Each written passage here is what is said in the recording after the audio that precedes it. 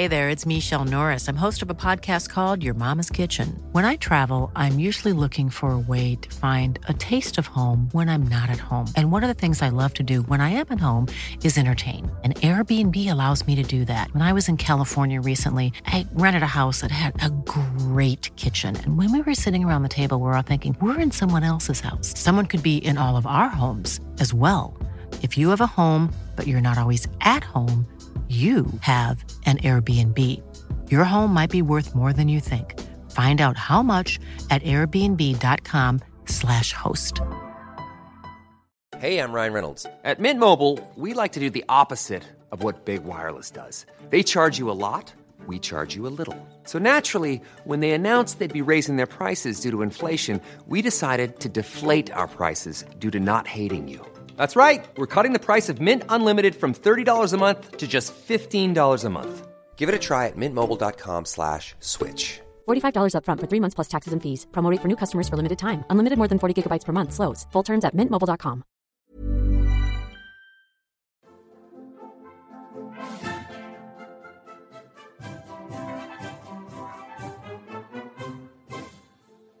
Welcome to the Gilded Age and Progressive Era, a podcast about the United States and the world in the late 19th and early 20th centuries.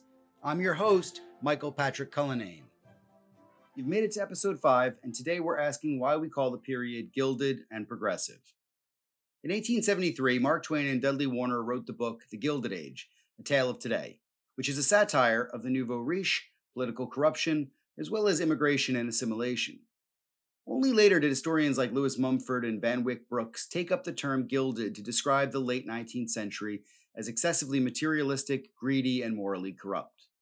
The period stood in contrast to the progressive movements they observed in the early 20th century, even though these progressives had begun long before the 20th century. It's safe to say that there is plenty of disagreement about what we should call this period of American history, or whether it needs a name at all. The 1870s to 1920s have been called many things other than gilded or progressive. Mumford called it the Brown Decades, which is perhaps the gloomiest of descriptions. Historian Richard Hofstadter called it the Age of Reform, and his mid-century colleague Robert Wiebe called it the Search for Order. American Studies founder Vernon Parrington called it a huge barbecue, or as H. Wayne Morgan read it, the Feast of Material Plenty. Other scholars like Alan Trachtenberg called it the Incorporation of America, and Rebecca Edwards agreed that it should be called the Age of Incorporation to mark the scale of the period's enterprises. More recently, historians have tethered the Gilded Age to Reconstruction, perhaps most notably Jackson Lears, who considers it a psychological rebirth of the nation after the Civil War. Nancy Cohen called it the Reconstruction of American Liberalism. There are naturally omissions and occlusions with all of these varieties. How can we call it the Age of Reform when reform happens all the time? How can we focus on progress and evolution when that trajectory was not experienced by everyone or even the majority of Americans? Where is the recognition of the wider world and global trends of the time? And if we focus squarely on business and corporate growth, do we seek a usable past that helps us fit with the current context?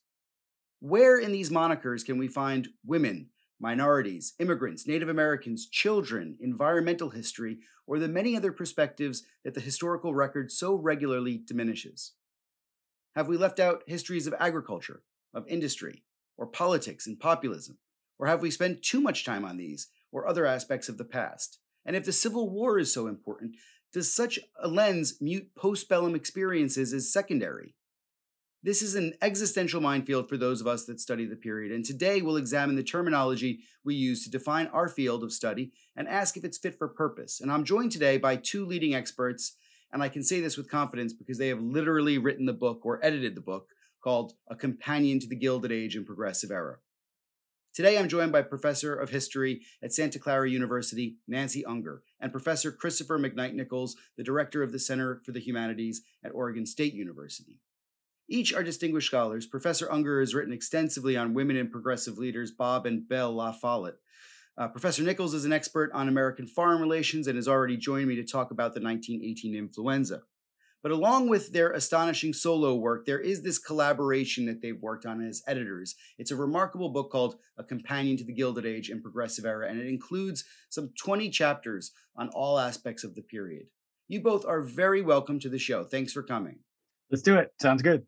And Mike, there was a lot of call in the society during COVID for some kind of content. What can we do? People are really looking for community. They're looking for this type of thing. And we sponsored two book events that were very well attended. So I think that this is going to tap into. It's not like, oh my God, another thing. It's like, yes, we're looking for this kind of community. Thanks so much, Nancy. And the society is the Society for Historians of the Gilded Age and Progressive Era. That Gilded Age bit came from Mark Twain, and we start off with Twain and Dudley Warner and their book, The Gilded Age, as a starting point for the conversation? We're pretty quick to dismiss the Twain and Warner Gilded Age book, helping to give rise to that nomenclature. But corruption was a really central way that people experienced that era and the gilding of things in the way that they intended it. And also the kind of optimism and speculative, like sort of future of democracy in that book, which otherwise is ponderous and isn't particularly good, right? Which is why we kind of reject it in some ways, actually does get at what then gets you to the progressive era, that kind of faith in progress, that there's something really to redeem, that corruption isn't endemic in American democracy, but rather a kind of original sin, even like slavery, that you can push beyond, presumably or hopefully through meaningful reform. So the gilding there can do a lot of work, metaphorically, historically. It's interesting to me, progressive era is the one that my students have trouble with. The Gilded Age concept is one they can get pretty quickly. But progressive, what does that mean? I mean, it's so broad. It's problematic in its own ways. I've for years taught a seminar on the progressive era and an upper division course, and I finally have had to change their names. I now call my seminar The Making of Modern America, 1877 to 1920. And the upper division course is U.S. Turmoil and Reform, 1887 to 1920. Because, progressive era, what does that mean unless you have some sense of this? It can mean anything for any period. I mean, of course, those things I just said, turmoil and reform, can go for any period as well, which is why you have to put the dates in, which of course becomes problematic in its own way. So that's something that I really wanted to start off by asking both of you. That's the number one question that I have on my mind. If we put aside for a moment the name, and I just ask you, when is the Gilded Age and Progressive Era? And is it two periods of time, or is it one long period of time? Chris, you want to take this one first? I have strong thoughts on this. Go ahead. Oh, well, then I want you to go first. If you got strong thoughts, please. I think that it is frustrating to me that for so long it was perceived as two periods, and it's got this confusing name, because for me it is one long period, and it's not like there's the Gilded Age followed by the Progressive Era. It's like this double helix it's always responding to each other. The two aspects of this are always in conversation or resistance or whatever. So for me, there's no question that it is just one long period, and I think. Wouldn't you two say that that's pretty much the consensus? Or I would say that it is generally, and it's a question of either where you put the boundaries on that, or when you make the switch from kind of reform impulses that precede formal progressivism to progressive reformers and their reform aims in all the multiple progressivisms, and rather than one singular progressivism, which is certainly the consensus. No one is searching for the real or authentic progressives or progressivism as the old historiography did, which had plenty of merits. Don't get me wrong there, but it's much more in the plural, and therefore fits nicely with your one long era kind of sensibility. I think policing the boundaries of historical eras is really a fool's errand. I mean, is it 1860 and the Civil War? That's what Heather Cox Richardson is suggesting in her chapter in our book. Reconstructing the Gilded Age and Progressive Era really goes 1860 to 1920, so post World War I.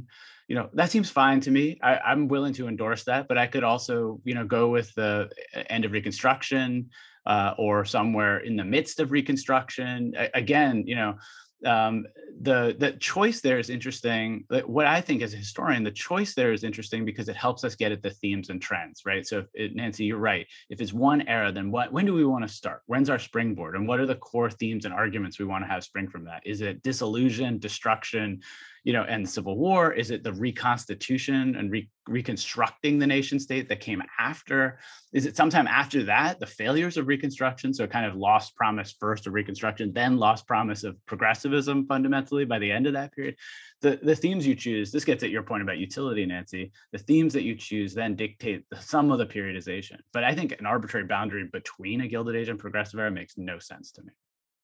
Yeah, I agree with that entirely. And I think we really have to plug that chapter in your book, Heather Cox Richardson's chapter about reconstituting the Gilded Age and Progressive Era, because she has a couple of really nice turns of phrases around what we as historians do as lumpers or splitters. Do we lump periods together? Do we split them up?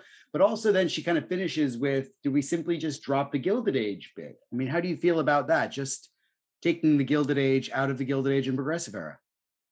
I'm not a fan, because, like I said, first of all, that's a concept that, like it or hate it, people understand. And I think it does begin the conversations that we want to have. And if we don't have that, if we have, Reconstruction and the Progressive Era is what she's hoping that this will become. And that, I don't know, that just doesn't fly for me, again, because the Progressive Era is so can mean anything. I think we need that Gilded Age in there to anchor it. I've never seen it as problematic. And so for me, what was interesting about her essay was more starting in Reconstruction. And for me, that just makes too long a period. And I know that we do put in these artificial sort of, time frames and so forth. But ultimately, if otherwise you just have chaos. And I think when you're presenting this and acknowledging that these are sort of artificial limits, you have to start somewhere. This is one of the things that I really love about teaching this period is we spend, or even when I'm writing about it, you always have to kind of start by defining your terms.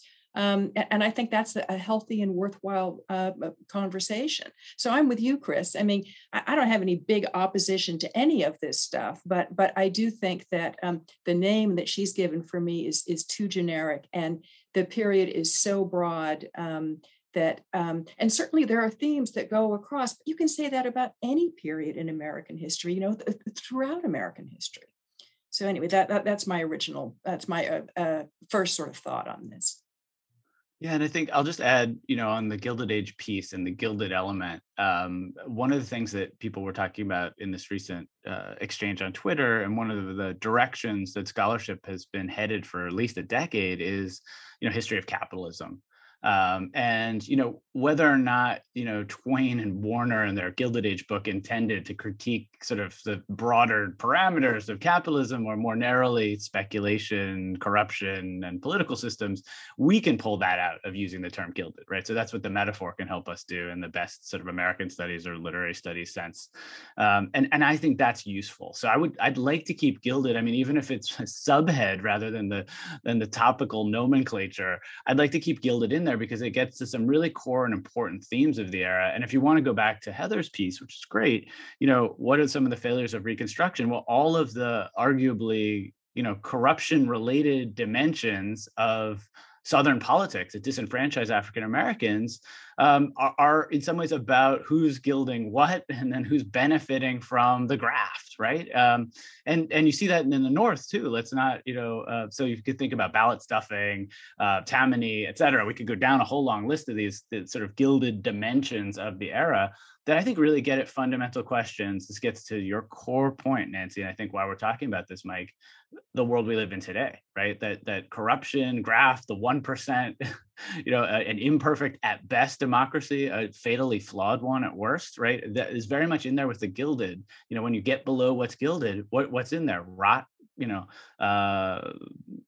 decomposition, right? Something pretty nasty is under that gilded sphere or cover or whatever. I think that's great, because I think what Heather's article really centers on is the idea of citizenship. And you can see that in democracy. You can see it in the problems that we're facing today with corruption, or even Tammany back then. But what I didn't think it got at was some of the more socio-cultural events that happened in the Gilded Age that we think so much about. I know I teach about the Bradley Martin Ball when I want to talk about the Gilded Age, and about how excess kind of displays itself in that period in a way that it might in other periods. But just the idea of citizenship being the focal point seems to distract from maybe capitalism, or maybe some of these other socio-cultural factors like the rise of consumerism, the sexual revolution that's happening, and the development of a global America. And this is where I wanted to propose something not that controversial, but maybe more along lines that I'm more familiar with, which is foreign policy. And maybe we could talk more about foreign policy, because one of the things that happens here is the globalizing of America, or as Frank Ninkovich said, global dawn. And I know you've talked about in your own writing, Chris. Paul Kramer has got a definition of empire as asymmetrical power dynamics that I think is really useful, because it creates new spatial orders like the railroads did, new interpersonal relationships, new hierarchies of power, and new modes of exploitation that weren't there before the Gilded Age. And I think that's something that we might entertain more in the dialogue about the Gilded Age, is that there's this global aspect to it, and there's a foreign policy aspect to it, perhaps. Absolutely. Yeah. I think one of the things that Nancy and I tried to do in putting together our Gilded Age book was to emphasize that those international dimensions more than a lot of other kind of state of the field projects have done. So we have a great chapter by Ian Terrell, among others, and he talks about those circuits of connection. He's talked about this in his other work too, networks and circuits in this era, and how they work at multiple levels. So there's institutional circuits and connections and conferences. You can think about that with missionaries. There's individuals going out in the world, European tours, or young progressive reformers. I mean, when I first started studying this, I was just struck by how many people studied in Germany, and they got their ideas from European, social democrats. I mean, the progressives of the U.S. were, Dan Rogers-esque, like absolutely invested in Atlantic crossings, and really more global dimensions too. Atlantic doesn't give it due justice, because there's folks in the Pacific, there's people in Africa, right? Americans are out there in the world in the latter half of the 19th century in really profound and important ways, in ways that we really miss when we simplify down to that, at least that the language of just Gilded Age and Progressive Era, because the international dimensions are so critically important. I mean, we could spend the whole podcast talking about those. And I think, I don't know to what extent Nancy would want to talk about this, but if you think about conservation and environmental movements, they're both continental in nature and thinking about, limited resources, but also have this global scope, which I don't know that we've really reckoned with, because we're in the midst of another kind of global moment of crisis. It wasn't the same crisis in the late 19th century, but I'm not sure if that's a direction you'd want to go in thinking about this, Nancy. Well, I'm still processing what you were just talking about, and I think that I wrote a little piece about Bob La Follette going to Europe in 1923, and when he's on the ship going over there, he's one of, I think, 5 or 6 senators. Because they're all, going to, he says, I went to learn and so forth. So I guess my point, and this may seem a little, maybe I'm trying too hard, but I see this very squarely in this notion of Gilded Age. On the one hand, we have, look, all these Americans are going all these places, you say, as missionaries, doing all these different things, politicians and so on. But even there, it's like, well, if you scratch off that gold surface, what lurks underneath? What are the other meanings this could possibly have? So to me, I agree that for way too long, Gilded Age and Progressive Era was sort of presented and taught primarily as sort of this domestic movement, and then World War I comes along and ends it. And there might be a little bit about what happened in Mexico with Wilson, or a few other Latin American things and so forth. But not a great deal. And I think we've certainly gone way beyond that. But to get back to our original question, I don't think that that's antithetical. I don't think that excludes this notion of Gilded Age. I think it's another reason for me why it works as a title. Now, I think that would work as a title in virtually any period. But since we have sort of cornered the market on it, I'm happy to keep it that way. I'm glad too, because the podcast obviously bears the name, and it's going to save me some serious rebranding. But I think your point about it being parochial is that something that was past tense, or is it something that we can avoid? Because if we think about other places too, there's France has their Belle Epoque. The Japanese history books kind of tend to go by imperial generations. There's other places, Edwardian, you can think of, or the French have fin de siècle. I mean, is this a natural tendency, a parochial tendency, to think of, your history in these terms? Yeah, it probably is. I think, let's just focus on our era for one moment more. So maybe the whole rest of the podcast. Something fundamentally different, to my mind as a historian, was going on in the late 19th and early 20th century. That's why I'm so attracted to the period. And you find that in quotes at every level of society. You find that in people's memoirs. You find it in presidents and secretaries of states. And you find that across nation states too. So what was going on? Well, modernization, urbanization, right? Industrialization. The U.S. goes in 1880, the census says the U.S. is majority rural. In 1920, the U.S. is majority urban, right? So those patterns, those transformations are enormous. And then, Henry George famously says, it's like the era of haves and have-nots in poverty and progress, or progress and poverty rather. And you see that in lots of other societies, trying to work out those insoluble questions about the transformation to become modern, which Nancy's retitled her class around, I think is why it's attractive to us in some ways, and why we seek a kind of language to describe or demarcate the era, because it is demonstrably different in the experience of people living through it and in the patterns we can discern from it, right? Something has changed. In 1869, when people are rushing across the US to complete a transcontinental railroad, that changes things. In the late 1870s, when Edison is patenting light bulbs, I mean, think about what's possible after you have light bulbs. I mean, it's just transformative of everything in society. And then, coming to cities and all the squalor and as bad as cities are, they're super attractive to human beings. And then reformers have to figure out, well, how do you make it more attractive? How do you build parks? How do you make it healthy and safe and all that stuff, right? We can go on and on with this, but something fundamentally different is going on in that era, which I think is why a lot of the language you were just describing talks about broadly that period. Yeah, and just to support what you're saying, I was rereading Rebecca Edwards' essay, Politics, Social Movements, and the Periodization of U.S. History. And she says, well, we can take it all the way up to 1929. The Gilded Age and Progressive Era. And she says, in this way, we could include Bob La Follett's independent bid for the presidency in 1924. Well, I'm all about Bob La Follette all the time, but even I can't go that far. It's done. That unique period that you're talking about, Chris, even though it's hard for us to really, but for me, no, 24 does not do it. For me, this is going to pretty much end with World War I, because it's the end of that sort of, we're going to make the world safe for democracy, that kind of, idealism and so forth. So I'm getting us a little far afield here, but I did want to support this notion that, yes, I don't think it's just, any years will do and sort of any name will do. It is a discrete, important period. And that's why those of us who have devoted our lives to studying it have done so, because it's not just thought, well, it's sort of part of a continuum. No, it's this unique thing. I think you're exactly right about that.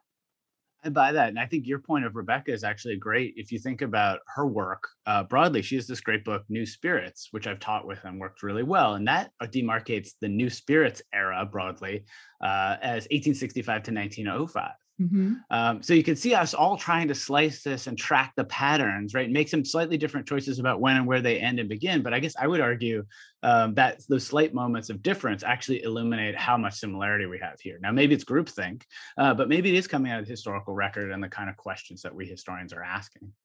Yeah. If I can go back to 1920, though, Nancy, I have to agree with you entirely, because for me, that election in 1920, after the First World War, for me, is just the end of that internationalist attitude that the world has. So again, maybe I'm thinking with that foreign policy experience, but Warren Harding was the least like Theodore Roosevelt out of any of the Republicans that were running, and that's it for the League of Nations. And for me, everything changes after that. I mean, even Harding's idea of normalcy seems like an end to that period. And I know, Chris, you've written extensively about, isolationism and the internationalist underpinnings of all that actually, but in some ways it's still isolationist to a degree. And I know that opens up a lot of conversations in among diplomatic historians who say, well, isolation isn't a thing, and some say it is, and in veiled guises and whatnot. But it does say a lot about, I think, where the fault lines are in the things that we're discussing and the conversations that we're having with each other. But it has, I think, also importance for those people that don't get into the nitty gritty conversations about the words and the fault lines. How can we reach out to those people that are maybe more the general public, those ones that are going to pick up a trade book about the Gilded Age and Progressive Era? What can we say to them about why this period matters as a distinct one? Well, to me, I mean, we're all historians. And for me, I'm a historian because why would you reinvent the wheel? If there's a problem today, you want to look to the past to say, okay, what is it similar? What worked then? What didn't work? Why? As I say, you don't have to reinvent the wheel every time. History is not intellectual masturbation. It's actually a very useful tool for dealing with the realities of the present day. So for me, one of the things that is just, this is just a cliche, but I do believe there are so many echoes today of the past, looking at, the industrial statesman versus robber baron argument. We can have that today. We used to have it about, John D. Rockefeller and J.P. Morgan. You can have it today about Jeff Bezos and Bill Gates. Is Starbucks, is this a great and wonderful thing that we can get our coffee this way, or is this terrible because it's pushing out the ma and pop? There are so many things that to me, it's just such, yes, it's overwhelming to live in 2021 and look at these overwhelming problems and issues until you look back and say, oh, here's a generation that had in many ways similar types of overwhelming problems. How did they handle this? How did they look at it? What reforms did they try to institute? What worked? What didn't work? To me, this is, this is, why wouldn't you be doing this? It's, I'm very happy the Washington Post has this Made by History, and Chris, I believe you're one of the co-editors of that. And I think it's a wonderful way to introduce people into thinking about learning how the past can really illuminate the present. And the period that we all agree actually existed, this Gilded Age and Progressive Era, I think is particularly valuable today. So, that's my thought. I completely buy everything you just said. I co-sign it. Yes, I agree, Nancy.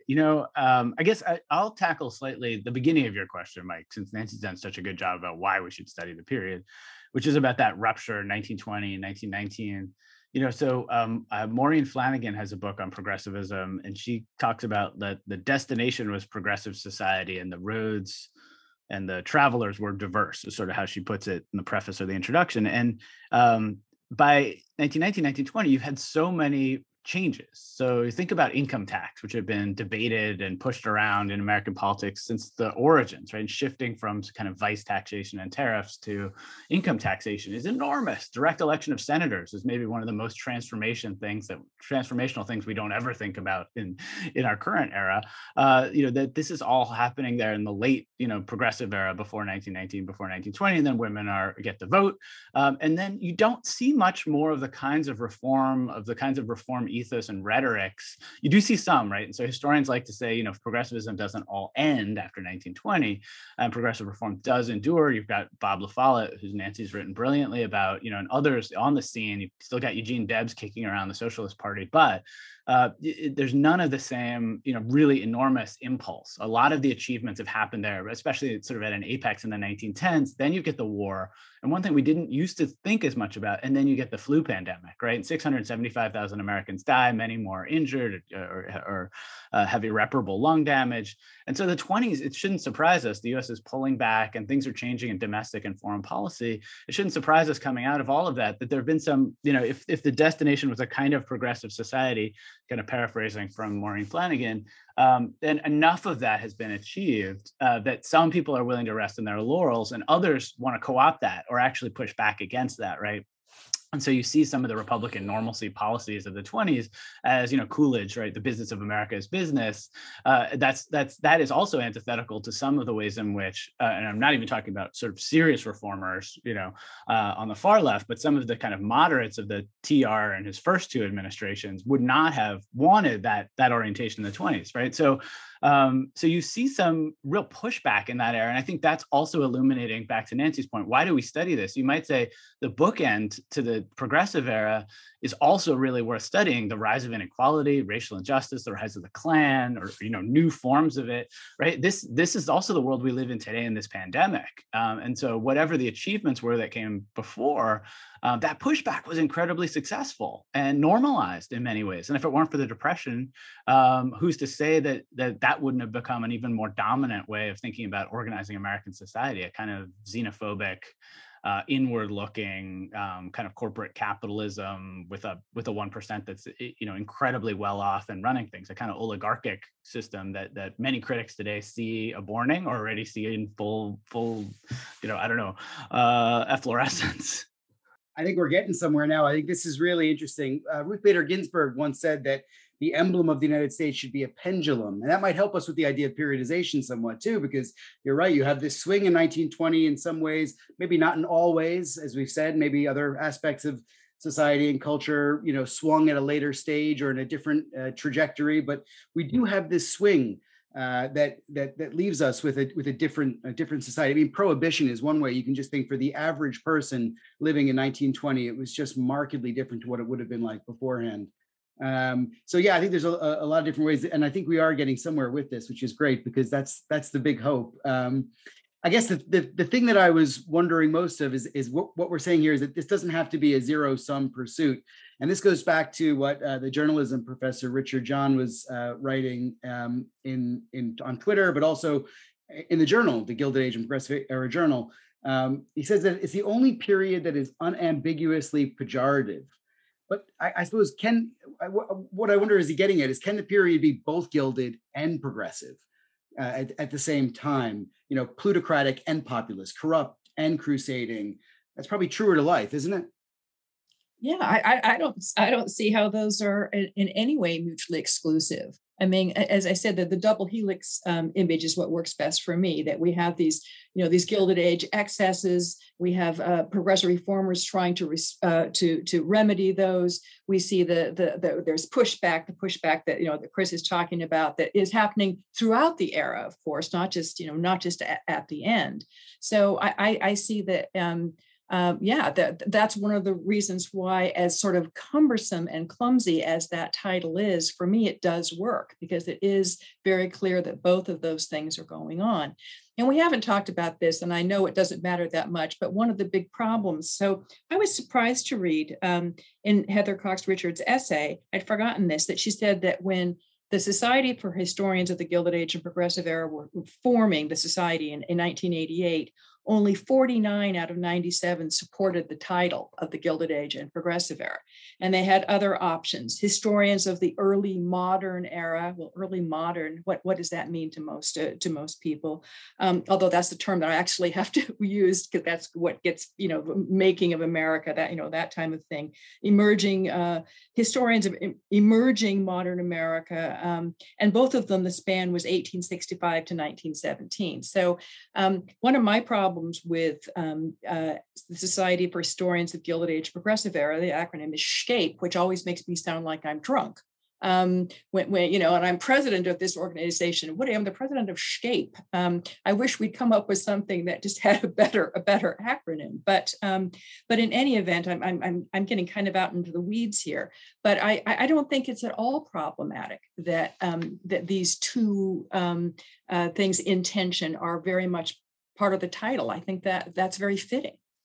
Yeah, with all due respect to Richard John, I don't think it's unambiguously pejorative at all. I mean, why I'm attracted to the era is the idealism, the optimism, some of the transcendent figures from every background and across the political spectrum, from grassroots folks to the highest politicians, literary figures, philosophers. I mean, it's such a vibrant period. Now, I know historians say that about their eras, right, to some extent, that there's something we all find that gives us some hope. Otherwise, we'd just be these despairing scholars in our monastic cells. But, so for me, it's definitely not unambiguously pejorative. And, so many people center their analysis.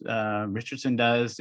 Robert Johnston has a great essay, I think one of the most read ones in the Journal of the Gilded Age and Progressive Era, on redemocratizing the era. And his several big historiographic essays are all about kind of the democratic politics in the era. And sort of centering on questions of democracy. But within that, it's about these idealistic figures who want to make American democracy better, and those who are kind of regressive or atavistic figures who want to make it arguably worse, different, go back to white male landowners kind of vision of American democracy. And, so I see that as the essential kind of, if it's a pendulum, in this essential set of contestations in American society and politics, and maybe in lots of other societies too, but just locating on the United States, that is really has high and low moments, which are fascinating and wonderful, and certainly not unambiguously pejorative, in my opinion. I mean, I think you can find some of the most inspiring figures in U.S. history in this era. I mean, Ida B. Wells, Barnett, when I remember learning about her when I first got to college, and I was like, oh my God, how did I not know about this pioneering woman, figuring out lynching, constantly under death threats. I mean, wow, amazing. Du Bois, we know about. William James, arguably the greatest American philosopher, from varieties of religious experience to pragmatism, like deeply inflects how I think about things. I mean, just, and on. We could go through so many of these figures, right? But I mean, I've written a lot about Jane Addams and Emily Balch. I mean, if these figures don't get you inspired about trying to end world wars, I don't know what will, right? I mean, wow, right?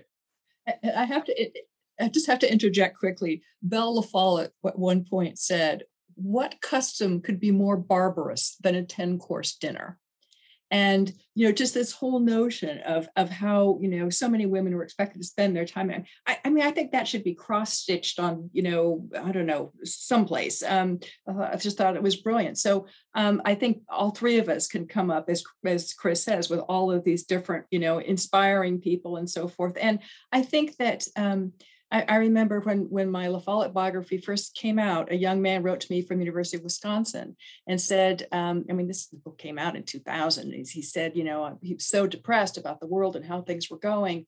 He said he just pulled it off the shelf, sat down in the library, read it in one sitting. And he said, I came out with my moral gas tank on full because it showed me that people can inspire others. They can make positive change. I mean, I think that this a period that is really able to do that. And as Chris says, probably all periods have aspects of that, but ours is just, there's a lot of low hanging fruit there because it's, so anyway, I'm sorry to interrupt, but Michael, you were going to say something. No, I was actually gonna ask you about LaFollette because and both Belle and Bob, because they're complex characters. And I think getting to what Chris is saying about the complexities of the age, you can see this in people like Du Bois, in Twain, in the LaFollettes, and in Theodore Roosevelt, the folks that we're writing about. And that part of the history, like you say, yes, you can pick out characters from the past. And, we all have colleagues that work on early modern Britain or imperial Japan, and they have their interesting characters too. But they also say, this is my distinct, turf. This is my area that I'm milling, and it's really unique and important, and this is why. And I think we're sort of setting out our stall in the same way, which is why I think we're in agreement that the Gilded Age and Progressive Era has to stay as the moniker, right? I mean, that's it. I like I said, I changed the titles of my classes because my students were not getting this. It's more of an inside title, I think, among historians. And then it like I say, I kind of like it because then I have to explain, what these terms mean and why. That is my only concern about it. I mean, if you say, I'm going to teach a course on the revolutionary period in American history, everybody knows what you mean, even though this is not revolutionary for enslaved African Americans, for Native Americans, for women who can't vote. Well, I mean, it's got all kinds of problems, but that title works. So in some ways, I don't think this title is any more problematic than any other title that is given. If you start picking apart, the triumph of Jacksonian democracy, well, again, for who? For Native Americans, for women. So, if you're going to have a little short, title, it's going to be problematic no matter what. And I think in some ways, ours is a little bit more problematic in some aspects of it. In other ways, I like that because it gets you going on the whole complexity of the period from the get-go.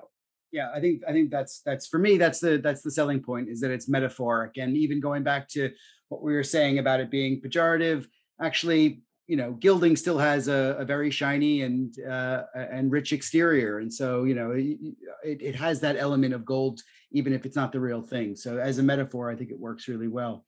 Yeah, I mean, I think that fits. Everything that we're saying does seem to connect to the early sort of the 1870s moment, and that's an 1873 book, the Warner and Twain book, to think about corruption, speculation, haves and have-nots, the kinds of reorganization of capitalism in the U.S., the reorganization of social lives, what it means to work, how to identify as an individual within a family unit, right? What larger communities we're doing. That Robert Wiebe used to talk about island communities and the dissolution of island communities, that there were once communities that just sat out there, say in the real and imagined heartland of the U.S., and then those island communities get punctured by traveling to cities and different kinds of connections, but also by modern technologies. So you can, by the end of the period, you could connect by phone, right? I think that a lot of those things fit there really neatly. I think the challenge for us, if you take the 30,000 foot view, is the Gilded Age and Progressive Era seem like flyover country between a really important war and another really important war. And then the latter one is a question of emphasis. Is it World War I or World War II? And World War I is often less well known, certainly for Americans, right? So it's interesting to me. One of the things we haven't quite picked on is how many people end the Gilded Age and Progressive Era in 1917. And how many go to 1920 or a little bit later, right? I mean, some are pushing it to 29. I don't think that quite works. But if you want, from my view, you need to get World War I in there to kind of culminate that moment. And in part because of the intellectuals I've studied from that period. So lots of the progressive reformers who are arguing about those 1870s kinds of questions about, what does a modern industrial society have at stake in citizenship questions, in the world, in reconstructing corporate capitalism and moderating it. And then they wind up being Wilsonians, right? And they support these people like, Lippmann and Crawley, and they wind up supporting the Wilsonian project, hook, line, and sinker. They buy it, right? They're all in. And then they suddenly see, as Randolph Bourne sort of said, scales fall from their eyes because they see what the wartime state could become, this, hyper-patriotic, propagandizing, modern bureaucracy that really kind of, in Jamesian terms, kind of was like a juggernaut car running over people, right? And as in, one example, back to the flu, we're living in a pandemic now. Wilson never once publicly talked about the flu, right? This purported progressive who cared about people and reform, right, doesn't make those kinds of moves, that's the wartime context, and that's some of the ways in which you can see the ruptures in progressivism in that era. Real progressive intellectuals buying into the war, and then the kind of collapse there at the end. And I think that fits with what Morgan was talking about in terms of the beginning part of that sort of the set of trends that you see moving over time, haves and have-nots. That question gets sublimated to the state and kind of existential crisis in a war, and the possibility, this really alluring possibility of transforming the world, right? Making the world safe for democracy, building lots of democracies in other places, casting off monarchy. And then having been seduced by that, a lot of these intellectuals then in the 20s are, step back and they become major cultural critics, or H.L. Mencken types, right? They're throwing bombs at a lot of elements of American society after that, having realized that they bought into a project that they really should have found antithetical to the kind of ideals that they believed in. Well, Du Bois too. I mean, Du Bois eventually comes to support the war. So it's incredible. You're right. The intellectual thought that kind of coalesces on that moment. And for me, I think I really wonder what you guys think about this in terms of interdisciplinarity, because one of the things that we do is we have a set of sources that we tend to go to as historians. They're usually in archives, but interdisciplinarity offers so much for this period. And I mentioned we're talking about Twain, so literature is obviously the go-to thing. And I know that other people are talking about business and capitalism. There's a bunch of really fascinating interdisciplinary avenues to follow in this era. I'll just share with you mine, but I'd love to hear what you think would be really exciting avenues. I totally nerd out on the efficiency movement and on standardization, industrial standardization, like bolts. How many threads are going to be on a bolt, or what actually defines whiskey as a thing? No one else finds that exciting. I could read thousands of pages of testimony from people in those industries about why you need to have 1/3 of an inch bolt sizes or whatever. What is it for you that you think are some really exciting avenues that we can, delve a little deeper into this period, be at different disciplines? Well, I'll tackle a couple.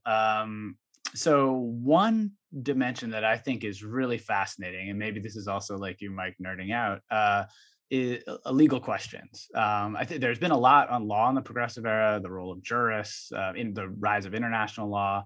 One of the things that fascinated me when I first started studying it, and then there's been some essays, and there's a chapter in Frank Ninkovich's book on Global Dawn on this international copyright law, which is fascinating in this period. And the really short version of one takeaway is that Americans in the late 19th century are really insecure. And so they don't think that they're producing much of that much value, and they kind of want to pirate what other people are doing. And then all of a sudden, by the end of the period, they want to secure their copyrights. People are reading American things out in the world. They want those patents to be protected. And so there's a real shift there in that era in assertions of copyright law and the way that it operates in a global and in a national context, which I think is really fascinating. I mean, for me, teaching the period, I love doing the art. Love doing political cartoons. You can unpack them in so many different ways. And again, this also taps into this insecurity. One of the abiding questions in literary journals and newspapers in the era is there anything great in American art and literature? And they trot out their Henry Jameses, and they try to make these claims to James Fenimore Cooper, being like these fantastic, writers. But the reality is Americans really think that they're second or third rate producers of culture in the early part of this period. All right. Well, this is not exactly new, but one of the books that I teach is Amusing the Million, James Cason's book on basically on Coney Island during this period. And it's this short little book, but it really gets my students going, and we really start talking about the power of leisure and this new notion that people, including working class people, actually have time and a little discretionary income, and what you do with that and how that is spent, and the rise of professional baseball. And I mean, I think this is something that really gets people excited, interested, and it does what I think all of us really want. It gets you thinking about your own use of leisure time, energy, your discretionary income. Where does that go? What does it mean today that computer games are outselling movies?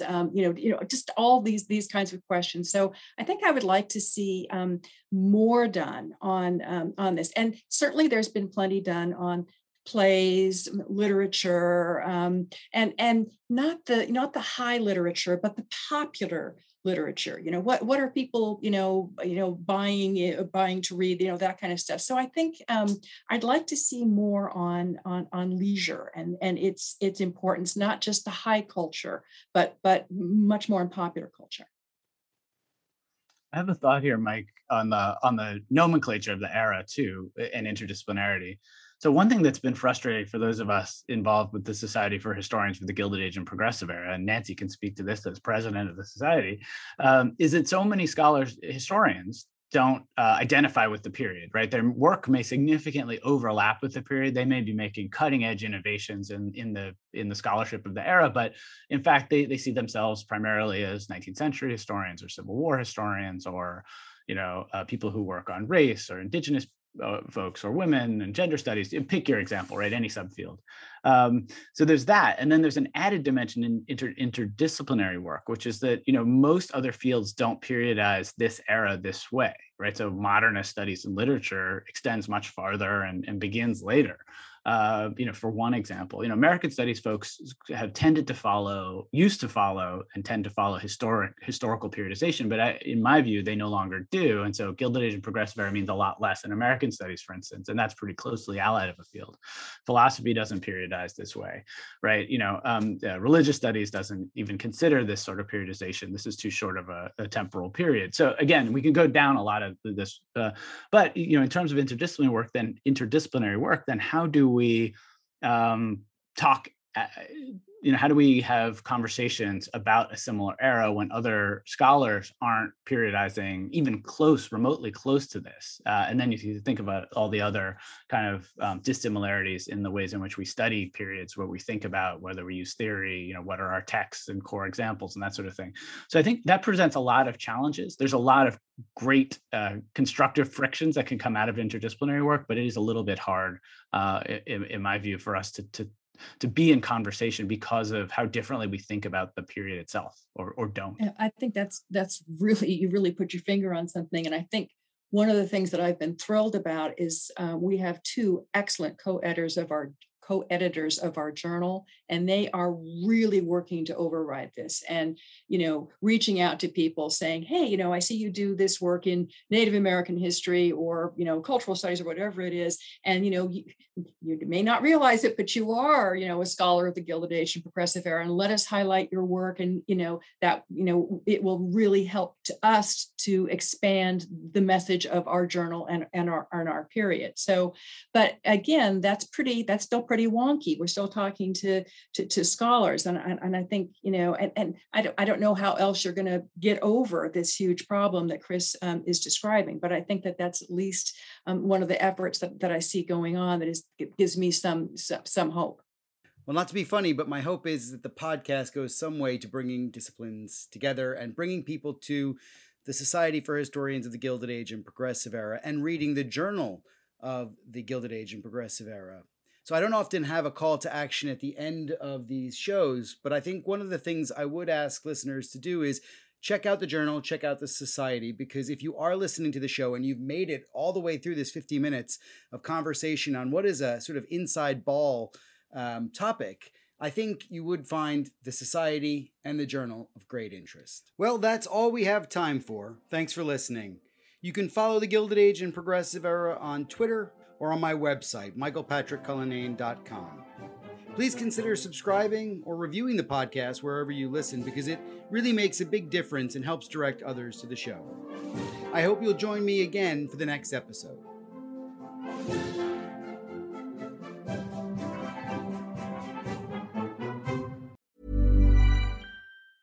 Hey, it's Danny Pellegrino from Everything Iconic.